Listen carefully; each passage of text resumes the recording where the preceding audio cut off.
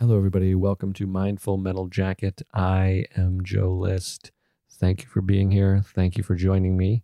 I want to let you know that I'm in my bedroom, and right outside my window, my neighbors are hanging out, conversing, having a conversation. You might be able to hear them. You probably can't. I can hear them, so it's slightly distracting, but it's also pleasant.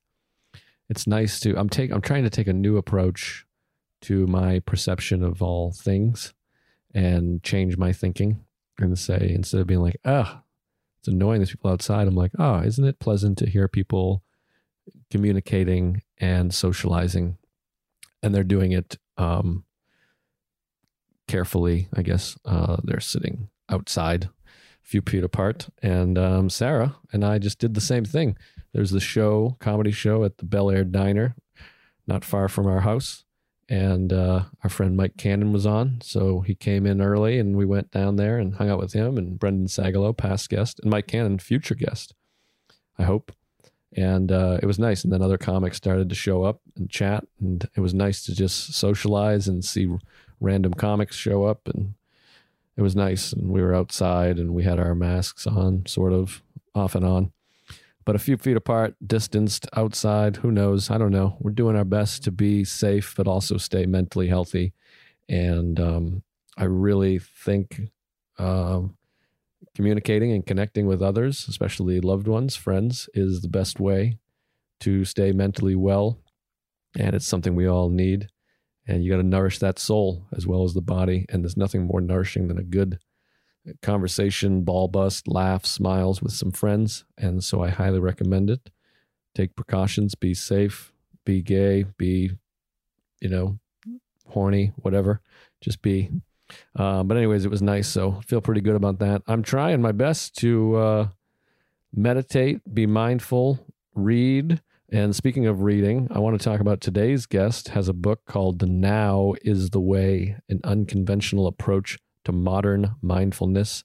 It's by a new friend, Corey Allen is his name. He also has a podcast called the Astral Hustle Podcast. He's terrific. I don't know how we started communicating initially. He's a friend of Mike Kaplan's, I believe, who's a past guest and, of course, a dear friend of mine. And he's a comedy fan. I believe he listens to Tuesdays with Stories. I don't know if he listens to this pod. Certainly hasn't mentioned it if he does. My amateur mindfulness takes may be frustrating to him, although I have no evidence to that. He's been extremely thoughtful and kind to me. And I did his podcast last week, which you can check out, the Astral Weeks podcast. Actually, Astral Weeks, that's the name of the Van Morrison album, which is a very strange album. You can check out that also.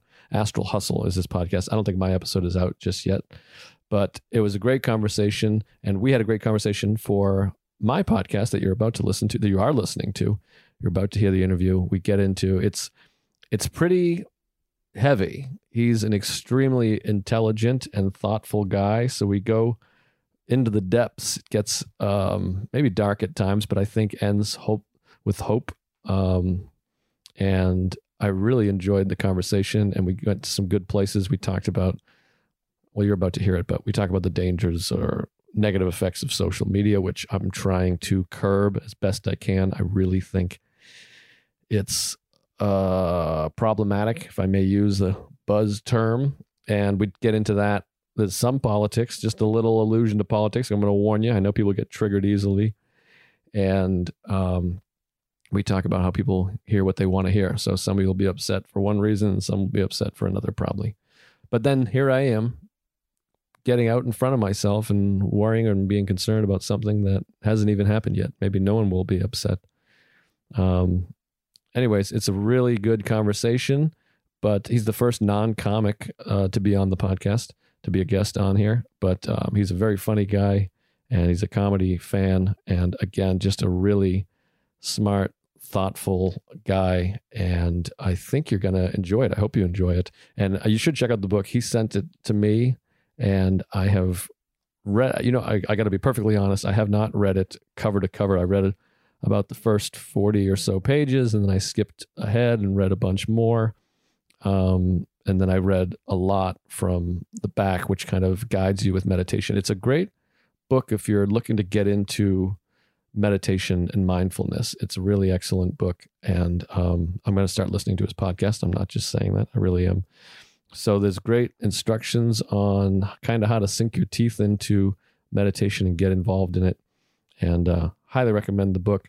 And I hope you enjoy the conversation. I hope you're doing well. Thank you for all the kind reviews. Some people write stuff and in the emails as well. I've gotten emails and reviews that have moved me to, I don't want to say tears, but near tears. I have some problems with emotions. So if I was a better connected person or emotional person, maybe I would have cried. But anyways, all that to say, I appreciate the thoughtful emails and reviews. They're helpful to me mentally, and hopefully they're helpful to you. It's nice to say nice things to somebody, and I appreciate you. I'm very grateful, and I thank you for listening. And if you'd like to contribute financially, you don't feel like you have to, don't feel stressed, don't feel pressure, but you can Venmo me directly at Joe List Comedy. We don't have ads or a Patreon at this point, so that is certainly welcomed, but not necessary. I need you more than I need your money, as we say. But anyways, maybe I shouldn't even have brought that up. Now I feel terrible. This is going on too long, and this is actually a long interview too. So this is going to be a long episode. I don't know why I'm still talking. Keep subscribing, review, tell some friends. That's the best thing you can do. Tell a couple friends about the podcast, and take care of yourselves. Meditate. I recommend meditation, and get involved with some of these people. Oliver Berkman, Sam Harris, Eckhart Tolle, Tara Brach, Jack Kornfield. They'll all send you in a good direction. And Corey Allen, who is my guest today. And here's a quote right out of the book. It says, "When you get comfortable resting your body, your mental chatter will rest too." So folks, when you're done listening, sit down in a quiet place, sit upright, and just quiet the mind, quiet the body, try to connect the two, spend some time. You'll be better for it. But first, enjoy this conversation with my new friend and one of my favorite mindfulness instructors, people, minds, Corey Allen. Here he is. Thank you for listening.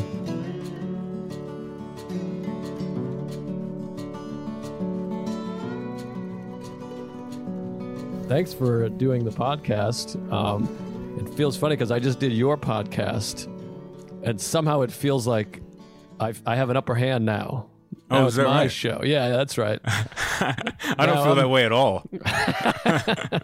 Well, I don't feel the upper hand, but I felt more intimidated on your podcast because I'm like, this podcast, people listening, they know me, they know I'm a little dumb, and they're like, well, just listen to our friend Joe. But on your podcast, I was thinking the whole time, I'm like, people are going to think I'm a moron. They're going to hate me. I'm going to get emails saying you suck. And we definitely try and edit it to have that effect. Yeah, so we'll cut out anything that you said where you may have seemed profound. We'll definitely make sure and cut that out. And any coughs or like throat clearing sounds, we make sure and loop those so you get like a nice, yeah. I appreciate that. I need more social media negativity in my life. Now, I will have already given an intro about you. I have your book here. I was just looking at your book. The book is called Now is the Way, An Unconventional Approach to Modern Mindfulness, Corey Allen. Terrific book. And I have to admit, I have not listened to the Astral Hustle podcast, but that's the podcast. That's the pod, yeah, with the dumbest name of all time on purpose. Oh, great. Well, is it a reference to the Astral Weeks, the Van Morrison album that's hard to listen to? I'm going to say yes, because it's as good. Really, the thing behind it was that, like, whenever I started the podcast, I had no idea what would become of it. You know, I just kind of started it because a friend of mine had a podcast, and I know a lot of interesting people in my life, and all I've ever done is talk about, you know, shit that interests me with my friends. That's what brings me a lot of joy. And so I started the podcast like 4 or 5 years ago. And I thought, since I have such a habit of going down very dense, like philosophical wormholes, how can I name this thing that makes it completely ridiculous so that no one will think I'm taking myself too seriously, you know? So kind of like it's supposed to be fun and ridiculous and whatever, but also have some value behind it. So I named it that because I was, and also like quadruple entendres, right? So it's like, it has a lot of different meanings. Anyway, so as I started releasing episodes and the audience grew, people started emailing me and they were like, hey, this is very confusing that your podcast is listed under the comedy section. Because I actually originally had it under comedy. And is it not hilarious? I mean, I haven't listened to the podcast that much, but I know your book, and I talked to you recently on your podcast, and it seems extremely philosophical, and there's a lot of, I mean, the book is about mindfulness. So is the podcast not comical now? I mean, well, here's the thing. It is comical to a degree. Like I joke around pretty constantly, probably more than the guests would like, but it's about, you know, the inner life, but in a deep way. But like that shit, if you're not laughing while you're talking and thinking about, you know, the inner path, I think that you're missing a huge part of the point of it all, right? I think that like just the comedy and the absurdity of existence as it is so overwhelmingly connected to all of the meaning and purpose of existence. And to me, pursuing those two things simultaneously not only is fun, but it actually inoculates one or the other against the indulgence of the self, right? So if you get too serious, then you start, you know, you turn into an asshole and you start just talking platitudes and shit like that. And then you lose your sense of humor. You become too hard. It's kind of like the Alan Watts thing. You know, you want to be prickles and goo, not too gooey, not too prickly, prickles and goo. So the show is Prickles and Goo. That's a great name for a podcast. Yeah, especially if you had a partner. One of you could be Prickles and one of you could be Goo.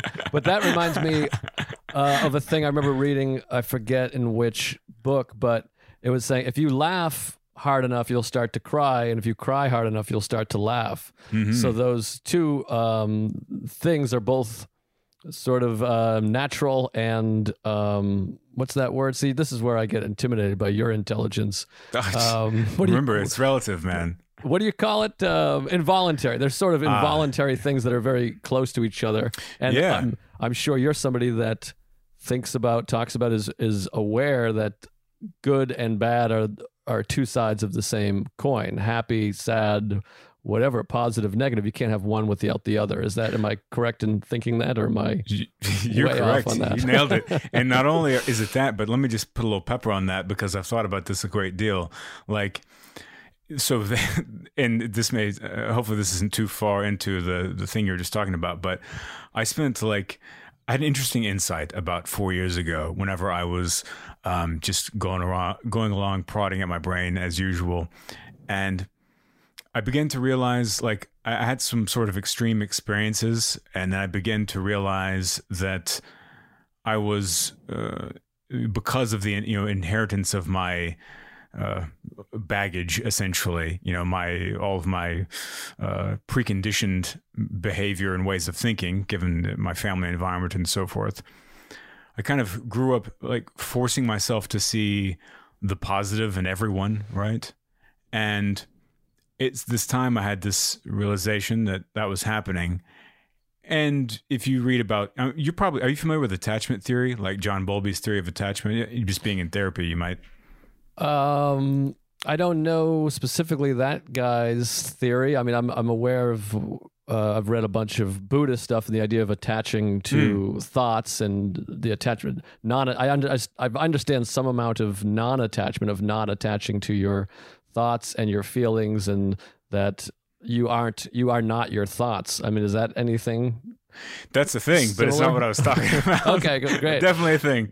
But you could see how I would think that was attachment theory. 100%, yes. And there's actually a guy, George Haas, that blends the two. But Bowlby is like a Western psychiatrist that developed the theory of attachment, which basically, whenever you're born, you have either like a destructive, constructive, and secure, insecure attachment with your parents. So the idea is, and this could just be from our discussion of the day, I thought this might actually be something you would find interesting and useful to think about. But whenever you are born into your family, we naturally, want a secure attachment to our parents.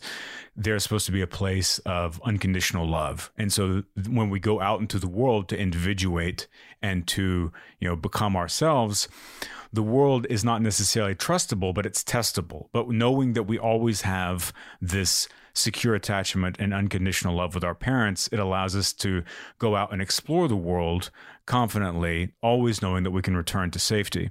If you are not shown that love and you're not, groomed with the appropriate secure attachments as a child, you feel disconnected from your family. So you don't have that conditional love from your parents.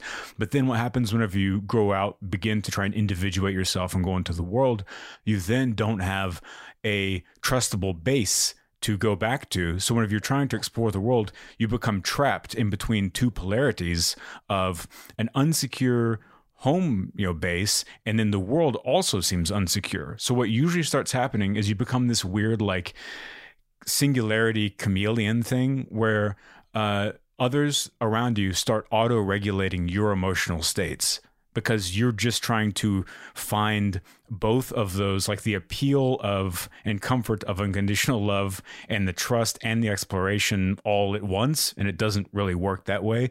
So you end up being like, well, if I'm in a room with someone who is happy, then I'm happy. If I'm in a room with someone who's angry, then I'm angry. And I'm going to talk to them about their anger and try and help them to build that security. So after I got into that and started reading about it, and by the way, the guy George Haas is a mindfulness teacher that uses mindfulness meditation and attachment theory to help kind of quiet the mind and then allow that negative space to, therefore, like when the arising thoughts and the realizations of those attachments calm, then you can kind of process them using mindfulness. Anyway, so whenever I kind of like got into reading about this and thinking about it myself, I discovered that that was definitely what's happening. So I started trying to approach people with a bit more objectivity and not allowing them to co-regulate my emotions, pausing and be like, okay, what am I thinking and feeling right now? And like, what do I need right now?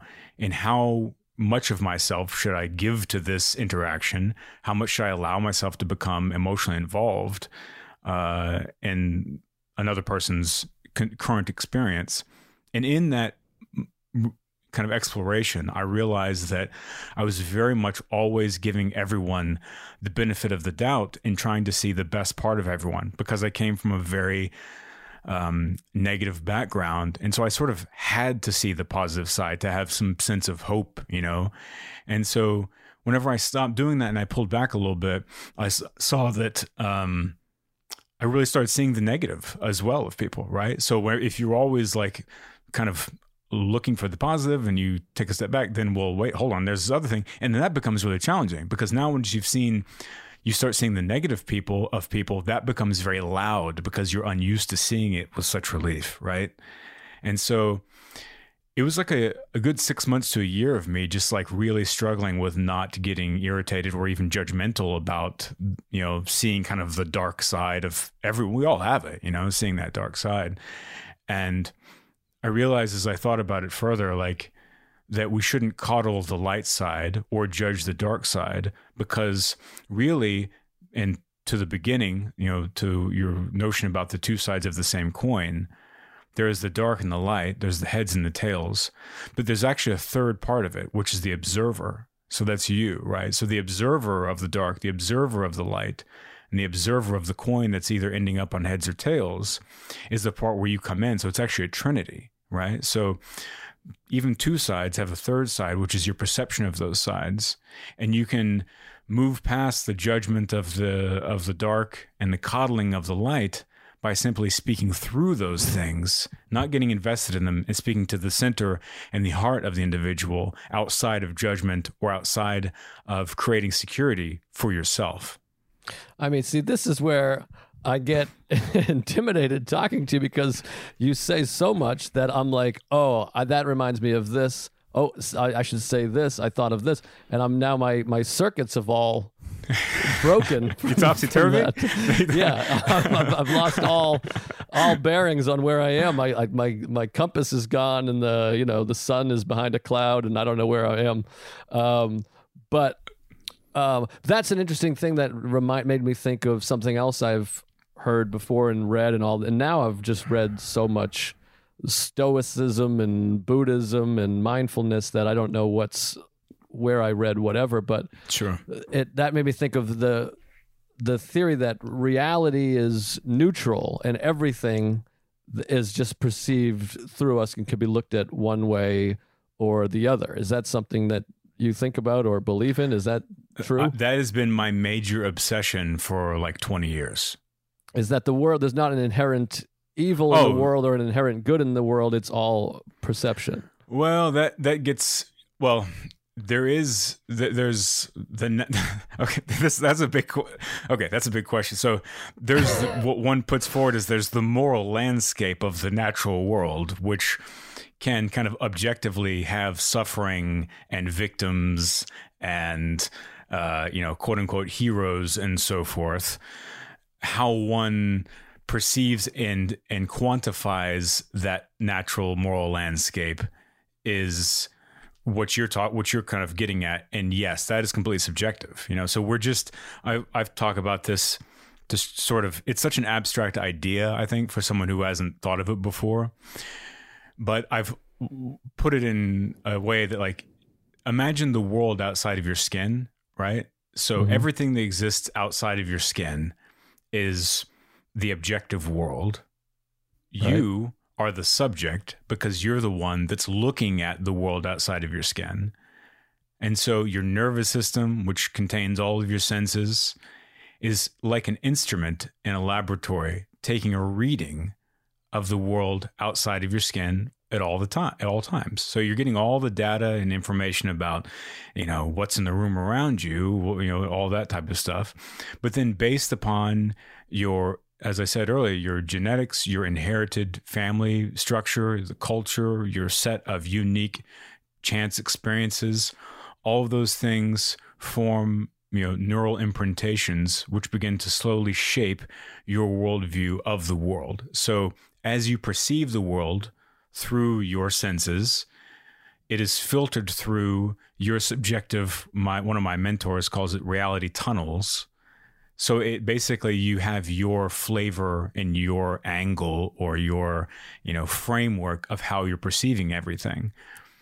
Right. And really, we're really quickly approaching the key of Buddhist enlightenment. But I'll stop there and we'll go on. Well, so I've also heard or read recently that there's a clever, fun saying, if it's hysterical, it's historical, that everything you react to, the way you react to everything, is learned in the first 6 or 7 years, the formative years, as they would say. So right. Like when I am in line at the bagel place and the guy in front of me is ordering 9 bagel and it's taking longer than I wanted, and I'm like, what the fuck this guy? There's a theory that is all drawn back to something that happened to me when I was 4 or 5 or 6. That's where I learned whether my parents reacted that they were impatient or they were anxious or their perception of time and we're running out of time and we have to get things done. Right. Is there any? Do you feel any connection to that theory or thought? Oh yeah, I mean it's like everything.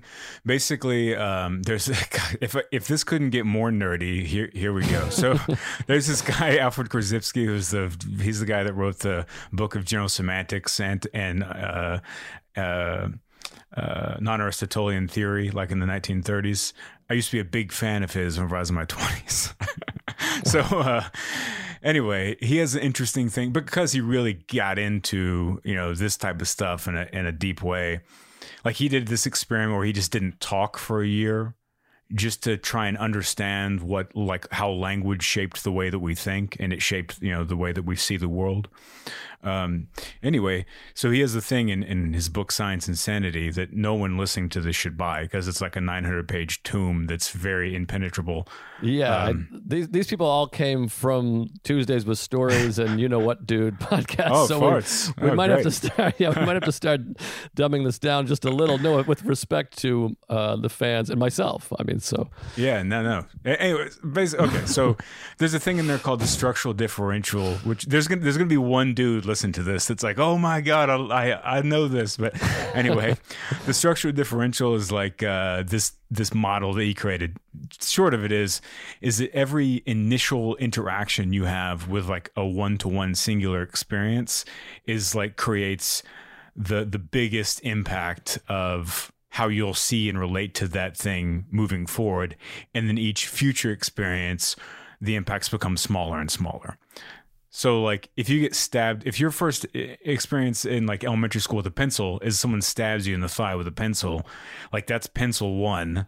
And then from then on, even if you have plenty of great positive experiences with pencils, there's still going to be this like weird biological subconscious resistance and a discomfort around pencils because of that initial experience. But like all of the contents of our entire life and our minds operate by the same principles. yeah, see, that is fascinating to me. And one of the scary things about having a child is that no matter how hard you try and how good of a job you do, they're still going to be fucked up in some ways. But that is also the nature of life. And that could even get into stoicism, which I have a hard time saying that, is that horrible things are going to happen and that's just reality and it's unavoidable. I mean, that's another thing I've been reading a bunch about and sort of studying lately, is the idea that which is kind of obvious, but it's obvious on the surface as a statement that you can't avoid negative things, bad things, but somehow, even though it sounds obvious, people maybe consciously or subconsciously think that you are able to, which is where so much I feel like anxiety and stress comes from, is people trying to control and never have an unpleasant experience of flossing so they don't have to deal with the dentist, and eating healthy so they don't have a heart problem, and wearing a seatbelt so they don't get in a car accident, which are all positive things. But ultimately, you cannot avoid some sort of crisis, tragedy, negative thing in life. Yeah. So which is where acceptance comes in, which to me, I talk about a lot on this show. Everything I study from sobriety, recovery, and mindfulness and Buddhism and Stoicism and therapy, the one common thread throughout all of those is acceptance. Yeah. That's huge. That's basically it. So, I mean, all of these books could be, it feels like, whittled down to just accept it. Yeah. I mean, I spent like a year just thinking about, and it sounds like a lot, but like the acceptance of what is, right? Like, and not necessarily even the details of your life, but the acceptance of like the human condition and the human experience, like there's going to be like, okay, here we are, we're this weird wave of consciousness trapped in a meat suit, shuffling around in a planet floating in the middle of infinity. That's harrowing as it is. That's tragic, right? It's tough, man. It's like, it's fucked up to realize, and this is the great advantage of and equal disadvantage of humans, is like that we have this huge self-reflective ability, and we're aware that we're here and that we exist. And while that enables us to do amazing stuff, like have this fucking, taking like, sand or whatever and melting it down into glass and creating like silicon chips that we can have we can communicate from Austin to New York or whatever. Like that's amazing. But also if you want that, then you got to also just quietly have that existential yipe screaming in your soul 24/7. But you can quiet it. That's the thing, is that you can quiet it, man. You can learn to work with that thing and accept it. And that's what a lot of the books and topics that you read about do, is it's like you find that it's like the beauty and suffering of life and existence are sort of like that coin we started talking about at the beginning. It's like they're both just as, they're so, like even the tragedy and the suffering of existence is as beautiful in some way as the parts that are pleasurable, because it's just life, you know. And the more that you can like kind of step back out of being of constantly concluding that everything is positive and negative, and just realizing that things just are. It just all is. Then you can find your own entry point into what is, and begin to reconfigure your fundamental understanding of reality and how you approach things. And it really adds to a great amount of alleviation of all of that suffering and fear and stuff. Yeah, and it seems to me that, like you said, a lot of the dark things are beautiful as well. I was just went through this where Sarah's father, my wife's father, passed away, and you know, she's just sobbing uncontrollably. And I was sort of looking at it from a standpoint of like, well, this is kind of beautiful because all of that crying, all of that pain is love. That's an expression of love, because you're thinking about all of the love and the exchange of, you know, dialogue and hugs and memories and all that stuff. And the idea of not having it again is so painful that it's like you can't even control your emotion. But that in itself, like it goes back to the same coin, is the one side is that was so wonderful, now I won't ever have it again. And that you also have the memory of it. But essentially, anytime you're hurting like that is because of some amount of love and affection, it seems like. I mean, even if you broke your leg, the pain is excruciating. Maybe this might not be a great analogy, but it's like, well, now you don't have a working leg, which is a bummer. I mean, after the immediate pain has gone away, the sitting there in your cast is the feeling of, man, I really enjoyed walking around. I liked having my working leg, if that made any sense. Not a great analogy, but still there. You got it. Got two legs. Two legs are better than one. Yeah. But if not having a leg is fine too, you'll just deal with that. There's also the theory that I've been reading. Sam Harris talks about this a lot, that our expectations are always off, whether it be negative or positive. Mm-hmm. The feeling of, if you won an Oscar, it wouldn't bring you as much happiness as you think it would. And if you were paralyzed, it wouldn't bring you as much maybe sorrow as you think it would. Yeah. We're designed. Come back to baseline after a couple of months. Exactly. Yeah. We're designed to be like hyper adaptable as humans are, you know. That's why we're successful, you know.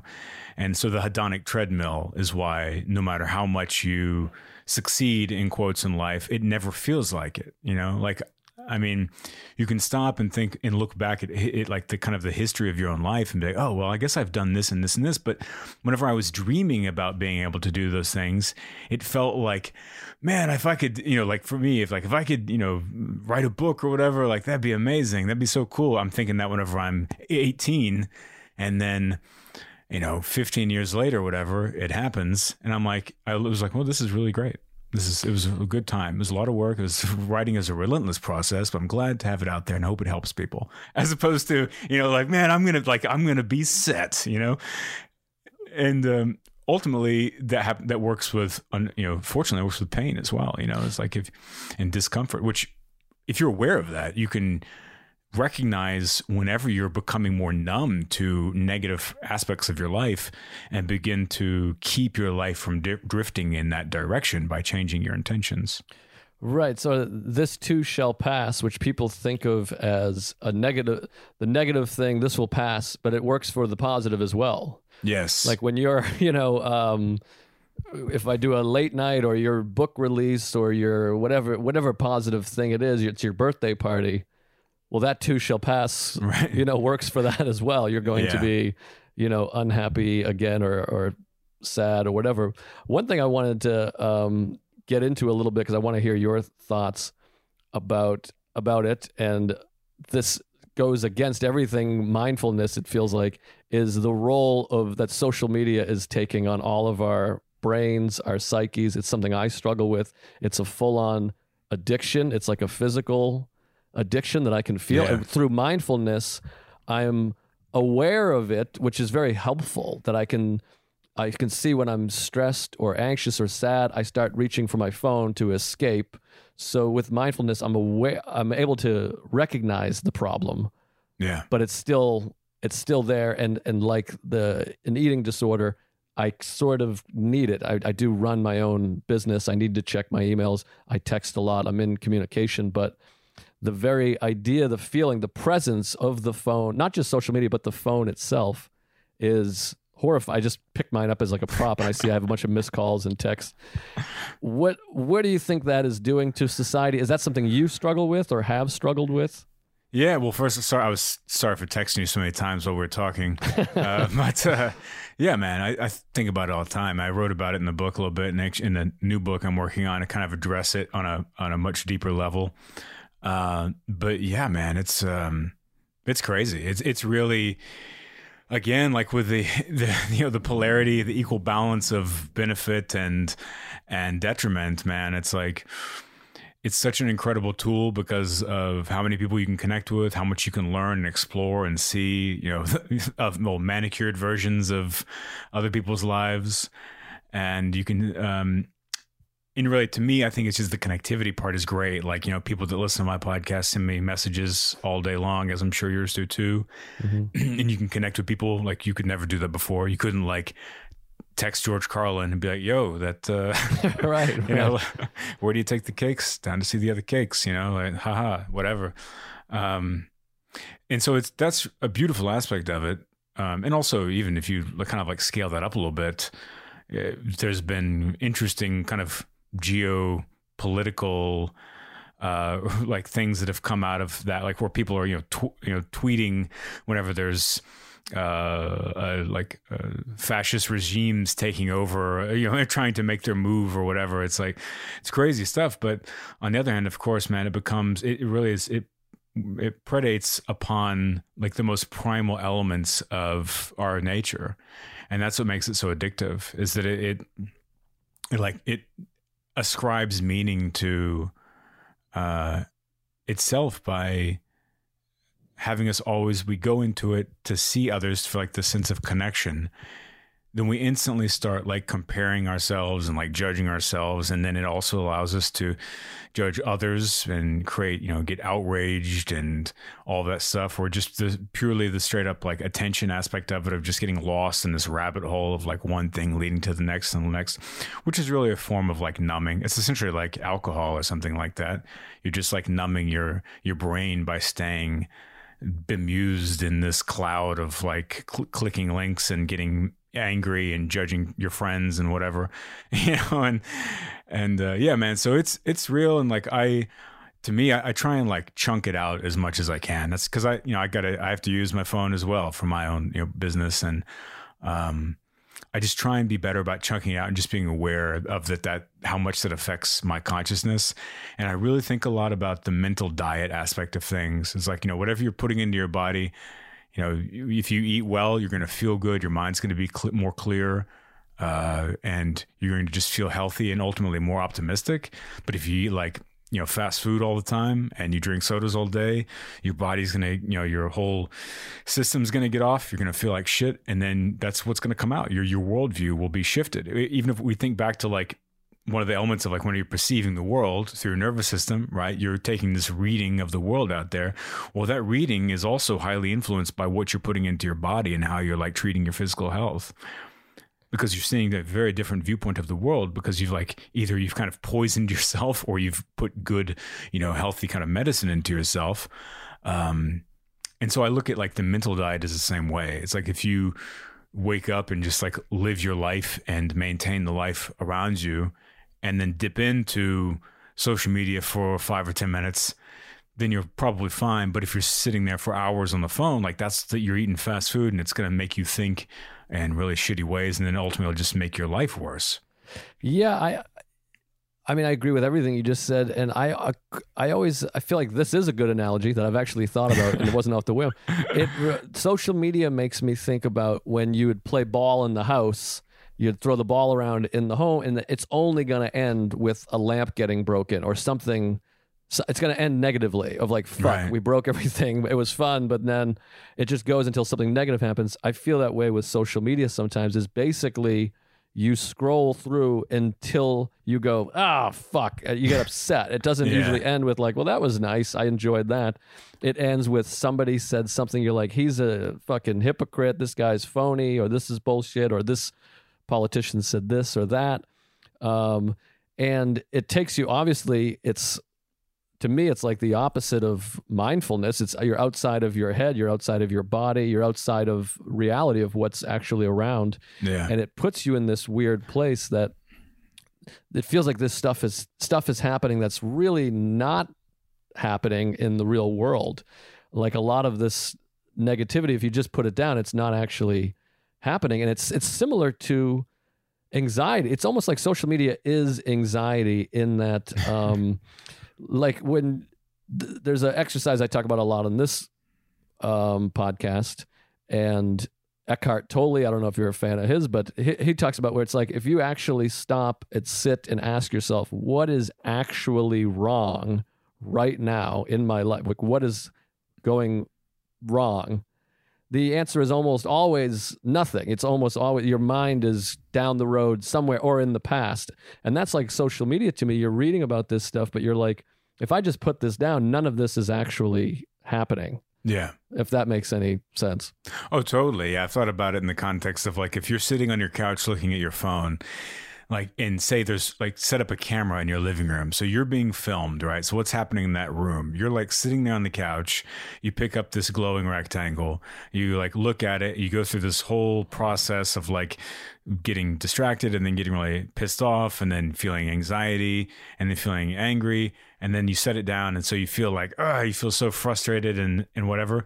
If you go back and watch that video, it's like what happened in your existential life. You're just sitting there as this blob on a couch that suddenly went from nothing to like furious. And there was no external intervention whatsoever, you know? Right. I mean, that's a perfect way to put it. And what also happens now, which I think is dangerous for society, is that you kind of choose who you follow. And there's a, what do you call it? Algorithm that sets it up where it feeds you what you want to see. And by what you want to see doesn't mean something positive. You want to see something proving your point or your theory, or people get addicted to feeling angry or outraged. And so it just sends you these things like, boom, it shoots it right at you. You're seeing whether if you're like a right-wing kind of all lives matter person, you're getting videos of black people committing crimes over and over again. And if you're on the other side, you're getting videos of, white people with Confederate flags at, whatever. And you go, you see, look at this. And everybody's getting hammered with their perception is getting whatever again, I'm not articulate, but it's building more that muscle. So you're thinking, so it feels like a lot of the times, and I might be off on this, is that people are like, God, these white supremacists are fucking everywhere. And it does feel like they're on the rise, but in reality, it's like they might have a rally of 60 people out of the 300 million. And vice versa. It feels like, God, these cops are just killing people left and right. And then you kind of see numbers and you're like, well, maybe it's not quite as prevalent as we think. Both of those things are obviously terribly problematic, but I don't know that all of these things are as prevalent as what we're getting fed would have us believe. That there's like a little distance between reality and perception. Same with COVID and every other thing is... Yeah. You can kind of be built into your head that something is happening actually more than it is. For sure. Yeah, it's like the whole distraction machine is built for that, right? And so it's just sensationalizing everything, like every possible thing, and polarizing everything because it attracts, again, it's touching on those primal elements of everyone's mind.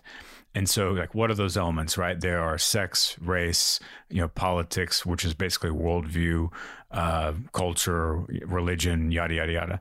And so you see all those things are being, poked at constantly because it makes people have an uncontrollable reaction. And that's what the people who create the headlines and all that type of stuff are intentionally looking for. And they want you to see something that you, like the laughter you talked about earlier, or the crying, that you have it's a reaction, not a response. You have an uncontrolled reflex. And what's interesting is if you look at evolutionary psychology, that works because our sense of usness, of our capital I, or our capital S self, is got this whole foundation built right? And that's built all of how we see the world and all of the things that we truly believe to be real in reality. And of course, there are, everyone really, but there is 50% of the people have an opposing or something close to an opposing view of that, just from the natural spectrum of things, right? There's always going to be this spectrum of whenever anything exists, there's a spectrum of it, right? So there will inherently be an opposing viewpoint. And what happens is that whenever someone from a very diametrically opposed point on that spectrum says something to you, or you see that they've written something online that contradicts what you believe to be reality, then it literally feels like your I, like Joe, your life is being erased, because the whole foundation in which you predicate your belief system and your worldview is based on these general primal ideas. And whenever someone puts forth an argument to the contrary of those, it feels like that's being that person's trying to erase that, and therefore you feel like you're being erased, and that emotion that arises is a feeling of being attacked. So people feel like they're physically being attacked and so it turns into the amygdala fires up, and it turns into this life or death type of feeling, and so you respond with a defensive attack to try and get that person to go away and stop disproving your reality so that you don't feel threatened. Well, see, that's a really great to hear, and really an articulate way of hearing it that I haven't really heard, because I've been trying to figure that out with certain things, and I don't want to talk politically, so we'll just say we can if you want. Let's just say a person says something like, and this was years ago now, but a person like, I had the biggest victory in the history of presidential races. That's something that's a fact, an easily Googleable fact. And they say, yes, they declare a thing, and you go, it triggers me to a level. I'm like, oh, this must be from childhood of being gaslighted by somebody. When I was, 4, my father said, we had chicken parm last night. We actually had hot dogs, something, because you're like this bending of reality, and both sides do it. I don't want to get angry emails, but I mean, the president of the United States does it to such a level of it's insanity that it does trigger. You feel viscerally angry, and then you see people start to go, he's right, where you're like, what? How is this happening? So maybe that is what is happening with people. And of course, one side says that's Trump. You have Trump derangement syndrome. Mm-hmm. But in reality, it sounds like it's closer to what you're talking about, is that it feels like reality is being attacked, and then I take it personally. Yeah. And it's true. And everyone does that, no matter what political interest you have. That's just a function of human nature. But what's really dangerous is that your president is they are distorting reality on purpose. Right. That saying, just claiming, as long as it's like deny till you die. If you just claim this as fact and then immediately try and undercut and insult and kind of character assassinate anyone who, hey, I slipped those two into the same sentence. Those two words. If you character assassinate whoever's, trying to say, hey, no, what you're saying isn't real, that's how you... There's a great book called The Mass Psychology of Fascism by Wilhelm Reich. It's a classic from the 1940s or 50s, I think. But it goes over Wilhelm Reich? Yeah, it's a fun German name enough for you for a fascist book. Anyway, yeah, man, the intentionally distorting reality is the thing, and that's one of the things that not to nerd out again too hard, but that's one of the things I think about and have been thinking about for years. probably the last 2 or 3 years, I really started recognizing this, and it all ties together what we were just talking about. Like the fact that like technology is escalating and evolving to such a fast degree that it's going way faster than any of us can ever recognize or realize, right? So we have no idea. We think we have a sense of what's happening with the advancement of technology and the connectivity. We literally can't perceive all of the change that's happening. So we can reflect on it later, and it's going to be really trippy to look at the years 2016 to 2022 or whatever in 10 years and go, holy shit, right. what happened? But in real time, what's happening is that, as you said, with the rise of social media, everyone is being algorithmically fed their biases so much that it creates an echo chamber that everyone is living in, because we're looking at our computers and our phones almost as much as we're interacting with, or more than we're interacting with, real life and real situations. So our worldview is being shaped to fit our bias.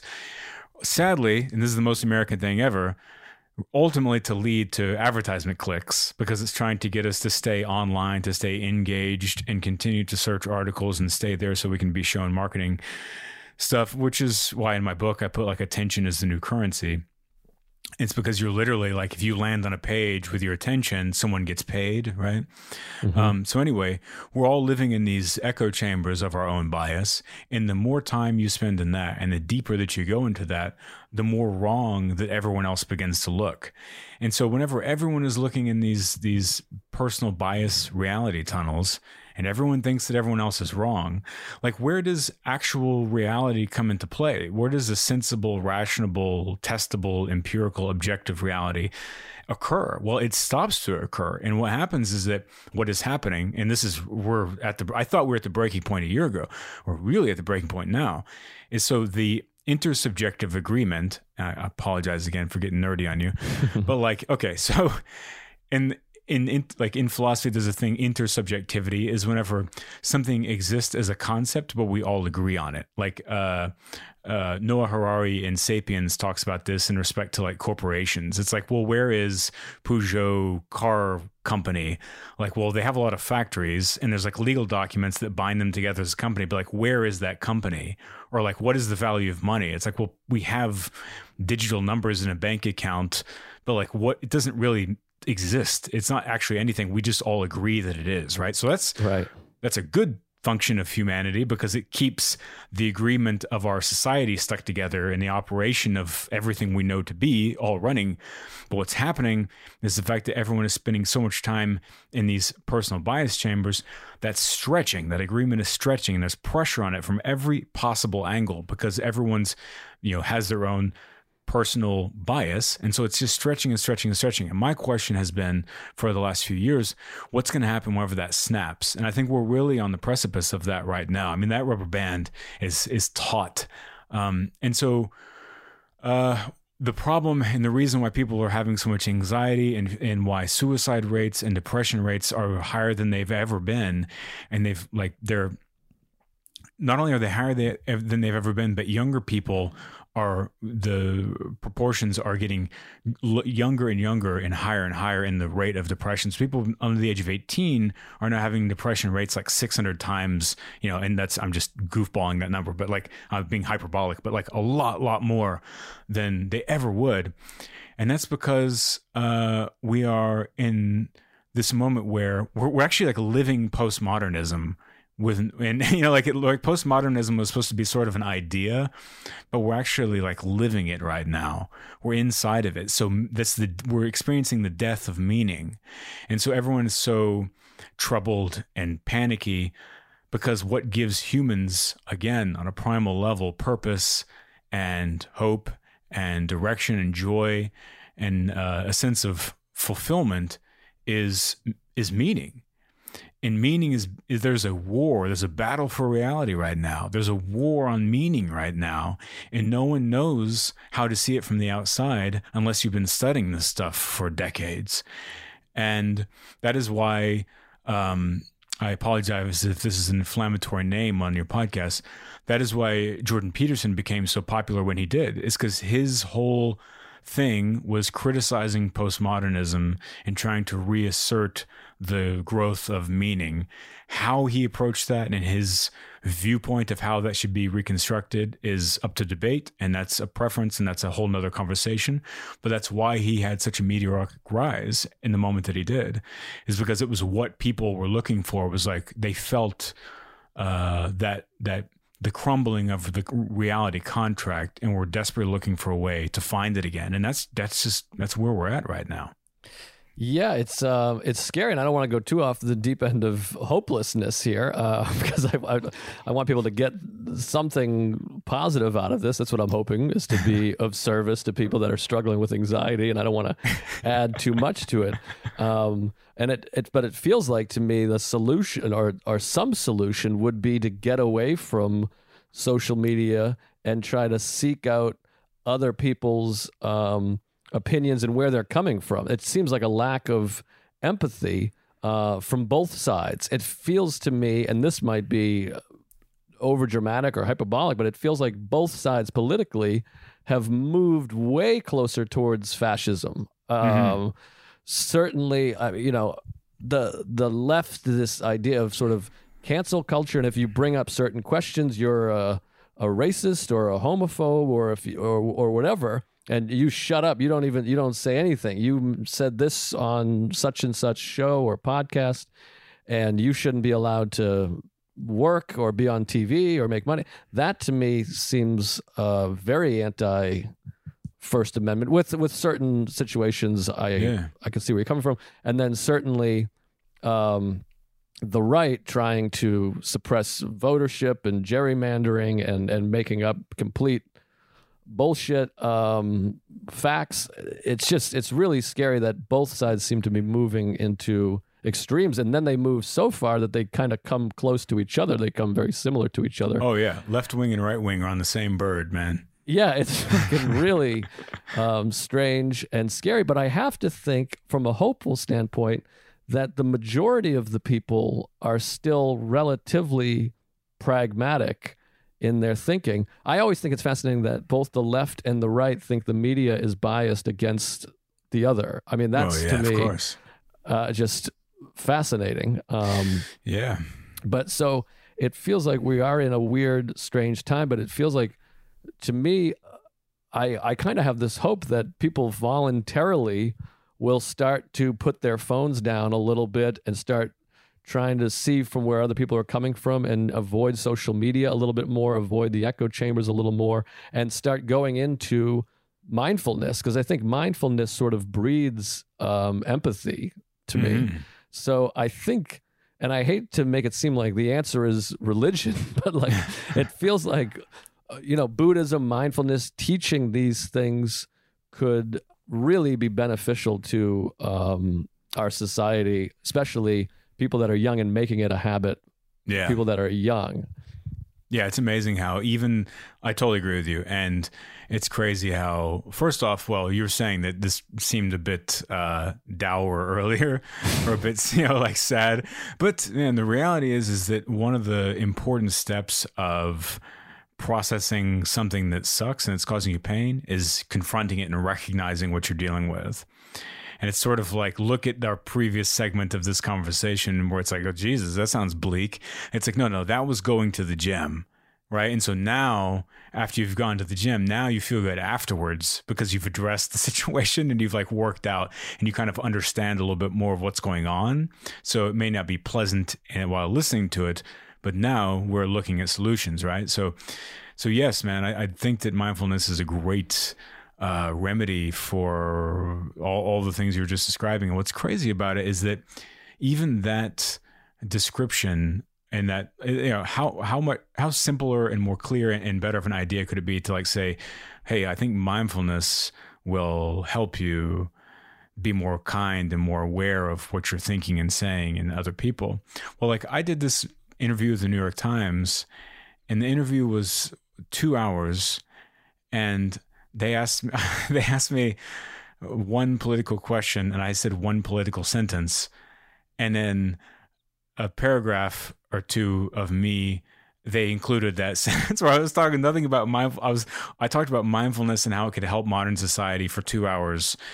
And the one time I use the T word, they drop that in the article. You know, it's like crazy. So even like it just shows you what you're up against with this stuff, you know? Yeah, I mean, I've ranted about this on my other podcast, Tuesdays with Stories, where there's reviews that are like, this podcast is too political, or I liked it before, list is political, and it blows my mind because I'm like, we've done an hour a week for 6 years, the majority of it about, you know, coming on my own back and eating my own common farts and shit. Sure. I mean, it is a lowbrow, silly and it's one of the only podcasts I listen to. Oh, thank you. Well, I appreciate that. It's great. Oh, thanks. Well, I mean, it's absurd and it's silly and it's ridiculous and irreverent, obviously. But I mean, like if you compiled all the political talk from 6 years of podcasts, it probably equals about 40 minutes, maybe. Yeah. And even in the political talk is like, vote for Bernie, you fucking idiots. Woo! You know what I mean? It's not, we're not breaking down or it's me explaining in the dumbest way what socialism means to Mark, you know? Yeah. So, but anyways, it's, but people hear what they want to hear, and what they want to hear is something that triggers their anger. I mean, I've gotten so many people, I'll never listen to this show again because I talked about how I wish people didn't have guns. You know, it's like, right. It's absurd. And obviously that just triggered me there. So I mean, I don't even know what we're talking. Oh, well, the thing about you mentioning Trump once and then make it a political article. Yeah. I did just a quick quip. Lay it on me. I've told this story before, but when Michael Richards had his thing where he went crazy at the Comedy Store or the Laugh Factory, I was living in Boston, and I think it was the Globe or the Herald wanted a quote from a local comedian, and I was like, oh man, it was outrageous. And the quote said, local comedian Joe List is outraged. And I was like, no, I'm not. I'm not outraged. I don't give a shit. I thought it was crazy. Like it was an outrageous behavior. And now you're thinking like, oh, now all the other comedians think that I'm like some soft, moron. Yeah, I mean, hey, I don't condone screaming the N-word at sure. audience members, but so I wasn't soft. Yeah, I wasn't outraged. I was like, oh man, that guy went crazy. Right. Yeah, that's hilarious. But anyways, yeah, they just, if it bleeds, it leads, as they say, and.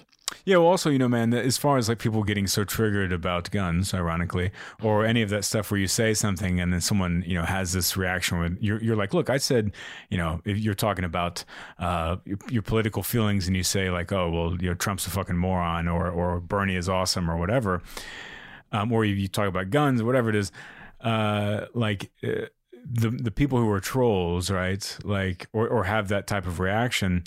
There's Ram Dass has got a good one where he says like, whenever people come at you like that, they're basically just showing you where they're stuck or like where they have some areas that need attention. So every time someone like drops a nasty comment on your Instagram page or your Twitter page, look at the content of that comment, like break it out. Like what is the kind of the subject then the object of that comment? And that is where they actually have like an injury or something that needs a lot of attention. Interesting. So if someone's like, and this is a generalization, but if like let's put it on me, let's say it to me. So if I post something and like, I'm very fortunate to have very kind people that listen to my show and follow what I do. But there's been a couple of hilarious comments over the years. So like on YouTube video of me doing a podcast or something, someone's like, this guy looks miserable, and it's like, I'm like, I'm literally just a happy guy. Like I'm so not miserable. It's funny. Or like, oh, this like bald with a beard, what a horrible look. And it's like, that guy is losing his hair. The guy that wrote that, you know what I mean? And the miserable person sees me feel like looking calm and composed and he's miserable because he's feeling out of control of his own life in some way, but hasn't come to consciousness yet, right? So one of like in Jungian psychiatry, one of the interesting things is that he talks, and you being a fan of language, obviously appreciate this. is that the way that humans clarify their own thinking is by speaking it out loud, because we have this kind of recursive subconscious in our brain. It's all these elements and fragments of what we experience gets like packed away and sits under the threshold of our awareness. And by speaking, as we formulate thought, those elements assemble into one idea and emerge from us out into the world. And so as we're talking, we're actually understanding ourselves more clearly by getting it out, because once it's out of us, then we can reflect upon it as well, right? And so I think that a lot of like trolling and shit like that comes from people who have this very unexamined inner life and who are in a lot of pain. And so they say this shit out loud because they're trying to troll, and they're probably saying the same vein of insult over and over and over because they're trying to come to terms with the thing that they psychologically and emotionally need to recognize and to deal with. Oh, I love that. I wish I might copy and paste all of that and just tweet it at people. But to summarize that with like a sobriety quote, you spot it, you got it, is what we say. That's it. That's usually when someone's like, oh, you're doing this and this because of this, it's like, oh, you're aware of that because that's something you do or have done. Yeah. So it's fun to have those the juxtaposition of you saying all of what you just said, and then me being like, spot it, you got it. Hey, man.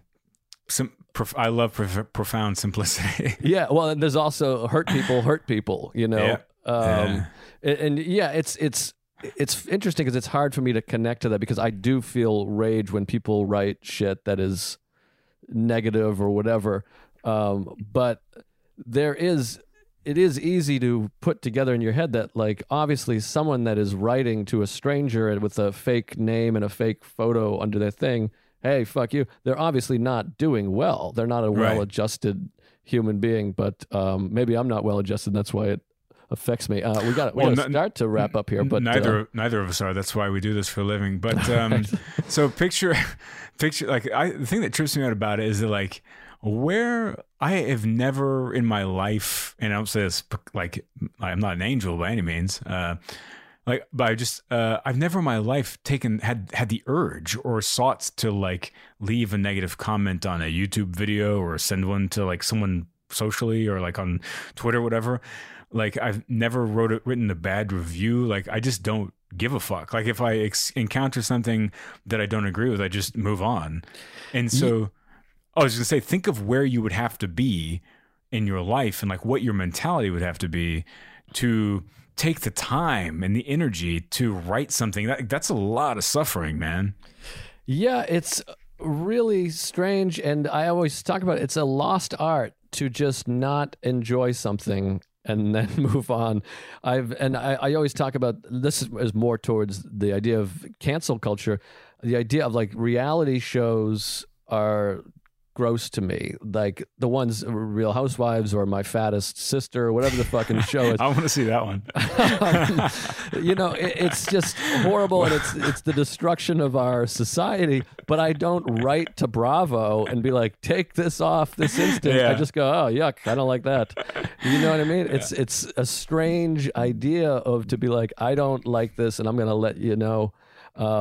And I've seen a lot of movies that I think are terrible. I've never thought to seek out the director and be like, fuck you piece of shit. Yeah, man. It is a little bit of it also is Western entitlement too. You know, there's a little bit of that, you know, like I think because of the luxury and the like instant gratification that all of us were like born into, we tend to have this sense that like the world should be bending to our whims a little bit.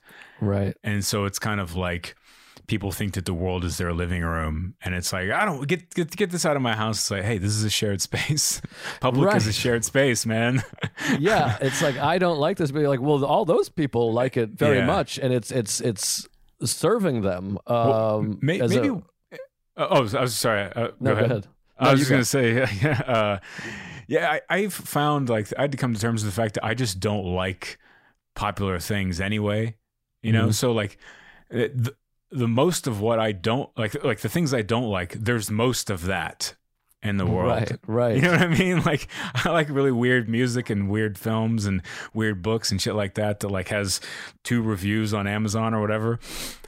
And it's like, I don't know, I suppose it's maybe you get more used to it if you just don't like, or if you don't care for like most of the things that are out there. I don't know.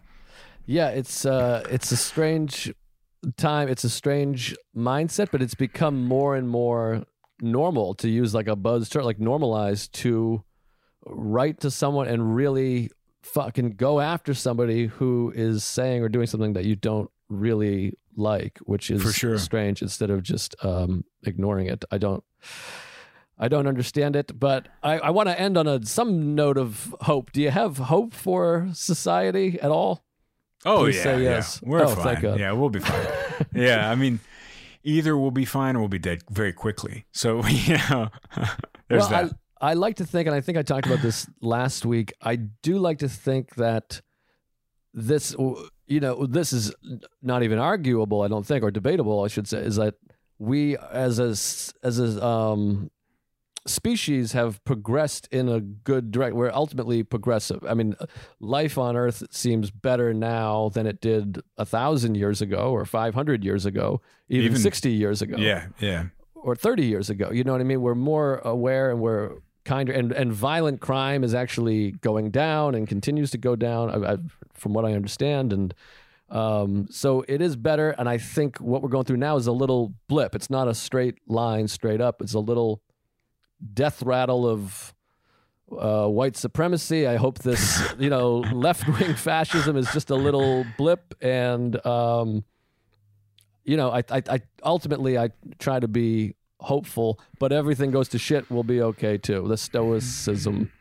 Yeah. Yes. Does any of that make sense? I mean, is that... Sure. Yeah. No, I'm on board, man. I mean, I agree. It's, if you look at people like Steve Pinker, he'll say that, there's thousands of pages of charts and tables and stats that he's put together in a couple of different books about how humanity is skewing towards prosperity and peace.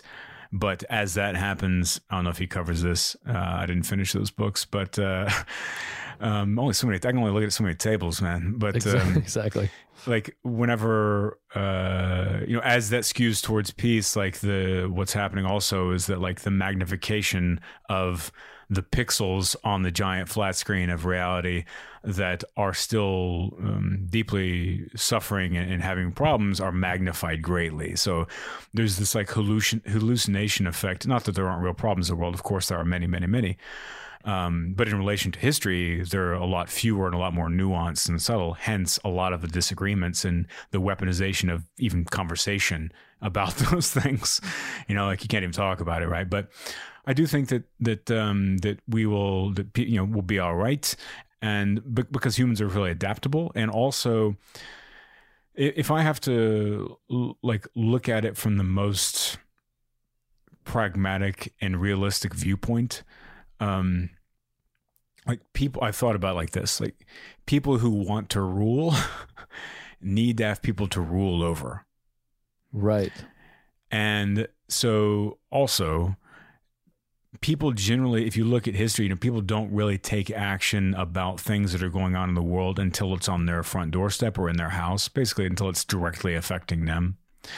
And I think that because of the way that society has been shifting around over the last 10 years and a lot of the cultural division within cities, like in Austin, there's they built a highway in between downtown, to separate downtown to keep the, poorer side of town separate from the other side of town.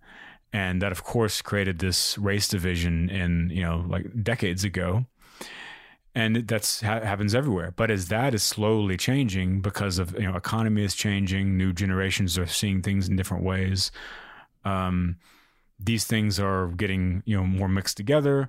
And so this was the perfect recipe now for a kind of economic, political, and on the topic of, and racial enlightenment to be pushed out and to be very explosive. All of the elements were really lined up for this to happen. So it was affecting people directly because they were, at the very least, they were observing a lot of these problems firsthand because the way that societies have shifted, they're now, different races are more, they're not separated by the intentional division that was set up, decades and decades ago. And I think that's obviously that's a great thing. And I think it's making it where people are actually beginning to feel these real problems. But at the end of the day, speaking of people who want that people to be ruled over, whenever the suffering of that trickles up to those people, it'll only be until they feel it that their sort of lower animal brain kicks on to make them change their operation and kind of become a bit more egalitarian, or they'll simply cease to exist. They'll die or be killed or something like that. So out of even the greatest narcissist, what I've been thinking in my head the last couple of days is the townhouse narcissist of modern life right now, a narcissist within a narcissist, someone who might retweet their own tweet and then agree with it. That's the townhouse narcissist. Yeah, I know a guy like that. Yeah. Yeah. Even, that person, at the end of the day, like, it will come down to self-preservation, and that's why as a species, I think that we'll be fine, at least for a little while. Yeah. Oh boy, I didn't like that last part, but well, I mean, eventually, the sun's going to explode or whatever, and we're all going to die, Yeah, but I think that's a couple 100,000 years or something, right? Yeah, I think a few bill. Yeah, there we go. A couple billion. I mean, yeah, this isn't even, climate change. We're all going to, whatever. But we want to stay positive here. So I guess I would say everybody stay mindful. I also want to recommend again the book, Now is the Way, An Unconventional Approach to Modern Mindfulness by Corey Allen. I'm showing it to the camera. This isn't even a video podcast, but it's a really cool book. And I appreciate you sending it to me. Of course. I enjoyed the help. You address in the book at one point just trying to choose a movie on Netflix to the point that you don't ever even want to watch a movie anymore. Yeah. I have that problem all the time. I always feel like I'm going to make the wrong decision, which is something I've been working on and doing better. But I made the right decision in having you as a guest. I appreciate you being here, man. It was fun. Oh man, thank you so much for having me. I really appreciate the invitation. And I think that one of the great art pieces of the 21st century would be just a screen capture of someone scrolling through a Netflix menu for like 10 hours. And then you just put that video on loop in a gallery, and that's going to like summarize the human condition in the 21st century. I do it so much. It's horrible. And then I'll go to Hulu, to Criterion Channel, and all this stuff. And it's gross. I hate myself, but I'm working on all of it. At least you feel good when you're looking at the Criterion movies. That's you feel true. like, man, I'm doing something real. People better watch out. Yeah, I'm going to watch Ronin tonight. And then you never do. I feel wise at least, but yeah. Hey, well, thanks so much, Joe. It was a lot of fun, man. I really appreciate it. Thank you, man. Hopefully I'll have you back on again. We could do this again sometime. It was Anytime. really cool. All right. Awesome. Thanks, man. Mindful Metal Jacket is hosted by comedian Joe List. Produced by Joe List. Edited by Matt Kleinschmidt. Executive producers Robert Kelly and Matt Kleinschmidt for the Laugh Button Podcasts.